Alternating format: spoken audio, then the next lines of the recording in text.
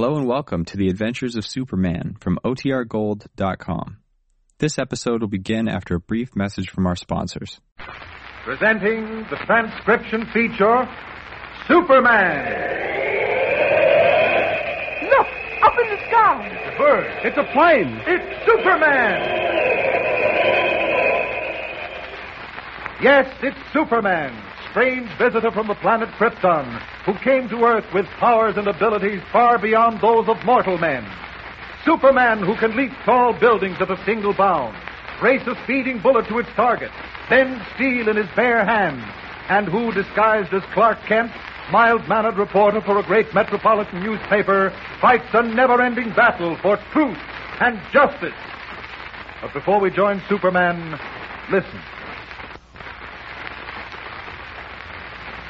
And now to our story. With its controls mysteriously jammed, Perry White's stratoship soars higher and higher to almost certain disaster. Inside the plane, Lois Lane, Bronson the pilot, and Perry White are slowly sinking into unconsciousness because of the lack of oxygen. Gasping for breath, Perry White turns on the plane's shortwave transmitter and sends a distress call. Meanwhile, not having been able to join White and Lois in their search for the American engineers who disappeared somewhere in the Andes Mountains, Clark Kent has returned to Washington to begin his duties in the Secret Service Division of Hemisphere Administration, a department of the government concerned with defense and goodwill between North and South America. We join him as he enters the radio room, where Evans, the operator, is seated at a control panel. Oh, hello, Mr. Kent. Hello, Evans. Anything doing yet? Oh, no, sir. Not a word from G33. Oh? Say, what's the matter with your voice? What do you mean? Oh, just a bit hoarse from dictating too much war news over the phone. Now, what's the situation here? Well, all we've been getting is code from South American freighters. Uh-huh. I guess that third expedition is lost, too. I call them on the hour. It's almost time now, isn't it? Yeah, about 2 minutes. Mm-hmm. Say, why don't you put the call through? Maybe you'll have better luck. Okay. How do you work it? Well, you turn to 1780 on the middle dial. That one. Oh, uh-huh. Oh, fine. Why don't you go out for a smoke or some fresh air? Thanks, I will. Be back in 5 minutes. Righto.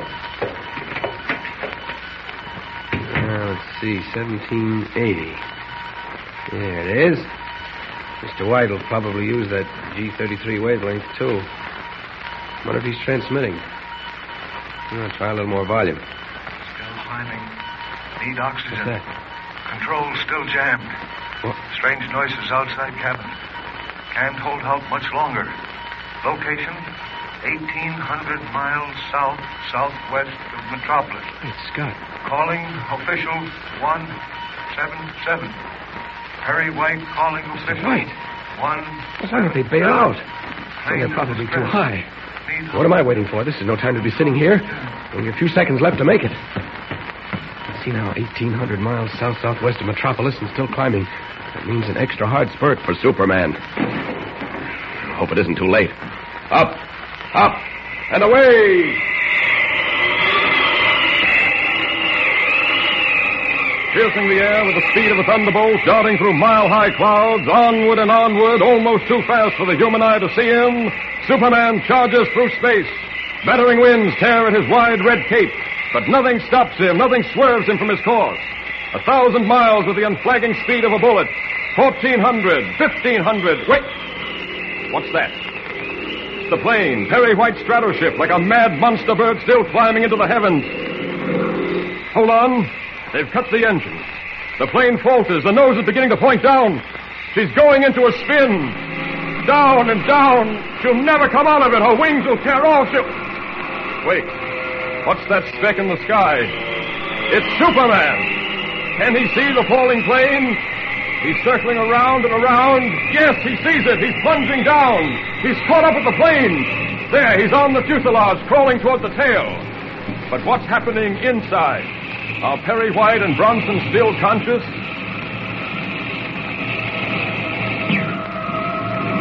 That sound, like a flute.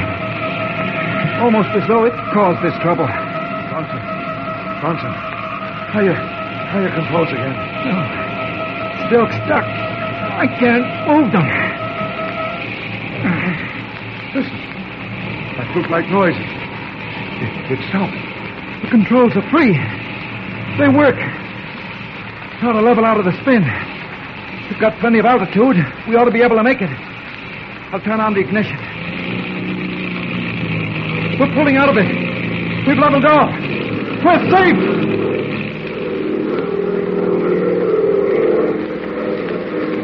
Thank heaven there's plenty of air down here. Now, I'll have a look at Lois. Put her up her wrist to restore circulation. Lois. The color's coming back to her cheeks. Lois, everything's all right. We're safe. What happened? Well, Bronson cut the engine and we started to spin. Then the controls became free. We landed as soon as possible and checked them. That noise. It stopped. Yes, we're all right now. Now breathe deeply. Oh, I feel better already. Look, outside the cabin of Faith. Where? Oh, I don't see anything. Take it easy, Lois. You're a bit unstrung. No, I'm not, Mr. White. I saw a face. I'm sure I did. Easy, Lois. Easy. As the stratoship flies safely on toward the horizon, Superman turns and streaks back to Washington, carrying with him a strange piece of wood that had been jammed into the control cables of the plane. In the office of the administration director, John Ives, disguised once more as Clark Kent, he shows the piece of wood to Dr. Colson, curator of the National Museum. Where did you get this flute, Mr. Kent? Is that stick of wood a flute, Dr. Colson? That's exactly what it is, Mr. Ives. But you haven't answered my question, Mr. Kent. Now, where did you get it? I'd rather not say, Doctor. Now, look here, Kent. You've got to be more cooperative. I asked Dr. Colson over here at your request.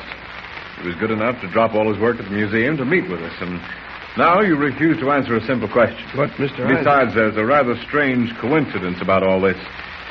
I didn't tell you because I regarded it as, being unimportant, but all three of the expeditions that were lost in the Andes reported hearing eerie, flute-like noises just before we lost contact with them. What? And now you walk in with a flute. Well, that's amazing. Now, where did you get it, Mr. Kent? Well, I don't want to appear stubborn or uncooperative, but I just can't answer that question now. Well, then why are you wasting Dr. Colson's time with a ridiculous toy flute? I'd hardly call it a toy, Mr. Ives. This happens to be a very good copy of an ancient Inca tribal flute. If it were authentic, it would be one of the greatest historical discoveries of all time. Oh? Why, Dr. Colson? Kent, this happens to be a very busy department, not a personal history class for you. No, that's a logical question, Mr. Ives. Let me answer it. Oh, very well. Now, as you see, Mr. Kent, this flute is made of wood, of the Cypresses macrocarpa family. Hard but perishable. I see. After 400 years, it couldn't possibly remain in this condition. Part of it would have rotted away. Don't you see that if this flute is authentic... Go on, Dr. Colson. It means that it was made less than 400 years ago. Yes? And therefore, the lost Inca civilization did not die.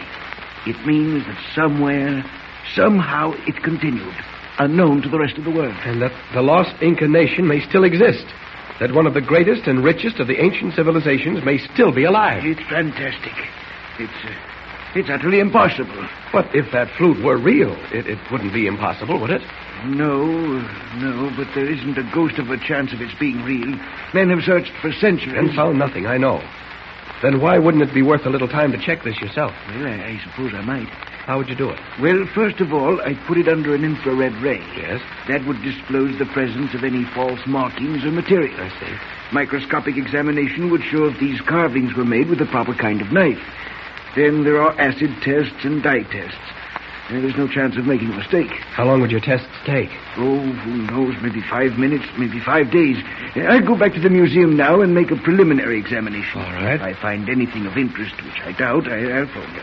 Otherwise, I'll get in touch with you or Mr. Ives sometime tomorrow. Good. Well, goodbye, Mr. Kent. Bye, sir. Take my advice and don't hold out any hope on this. Goodbye, Mr. Ives. Goodbye, Dr. Colson. I'm sorry. Perfectly all right, I understand. Now, see here, Kent. I've stood about as much of this nonsense as I'm going to. What? I asked you to come to Washington to assist me. I thought you had brains, courage, foresight. Instead, you waste my time with nonsense. Oh, Mr. Ives, if you'll only give me a chance, I don't think I've wasted your time. Oh, you don't? No. You walk in here with a ridiculous wooden flute. You kill the whole afternoon. You break up my day and Dr. Colson's, and you have the nerve to say you haven't wasted time. But if... Why, there are 9 great American engineers somewhere out in the Andes, maybe breathing their last at this very moment. 130 million people are waiting for this department to act, to do something, to help find those men. And you're playing around with flutes. Mr. Ives, I haven't forgotten those men for 1 second. You said you had to have a theory before you act. You said this case required brain work. Yes, and a lot you're doing about it. Brain work, Kent, not flute work. Maybe you're running a fever over that bad throat of yours. Oh, no, Mr. Ives. Don't you see what a clue that flute may be? The Inca Indians vanished in South America. Well, now look. Where could they vanish more completely than in the Andes Mountains? Wild, unexplored, vast mountains of granite. It's the perfect hiding place. Kent, you're out of your mind. You yourself said that the expeditions reported weird flute-like noises just before radio contact was broken. Kent, I think this has gone far enough. I refuse to listen to any more of this cracked brain talk. I don't think the Hemisphere Administration Office has any further need for your services. Oh, Mr. You Ives. can leave for Metropolis immediately. And I warn you, I don't want you to meddle in this case. Those are my official instructions. All right, Mr. Ives. That's the way you feel about it. That's exactly the way I feel about it. Goodbye.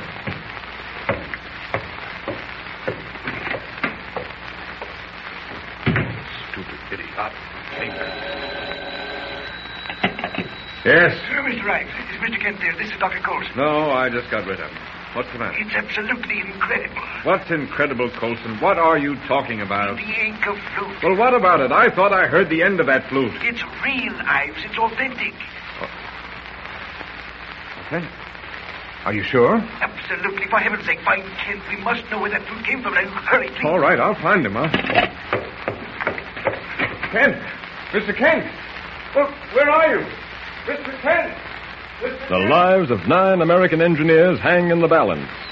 Will one of the world's greatest historical secrets go unsolved?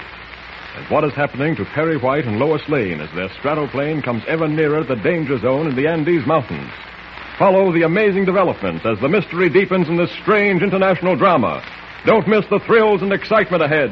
Tune in and listen with Superman. Don't forget, tune in again for the next thrilling episode with Superman. Look, up in the sky. The bird. It's a plane. It's Superman. Superman is a copyrighted feature appearing in Action Comics magazine.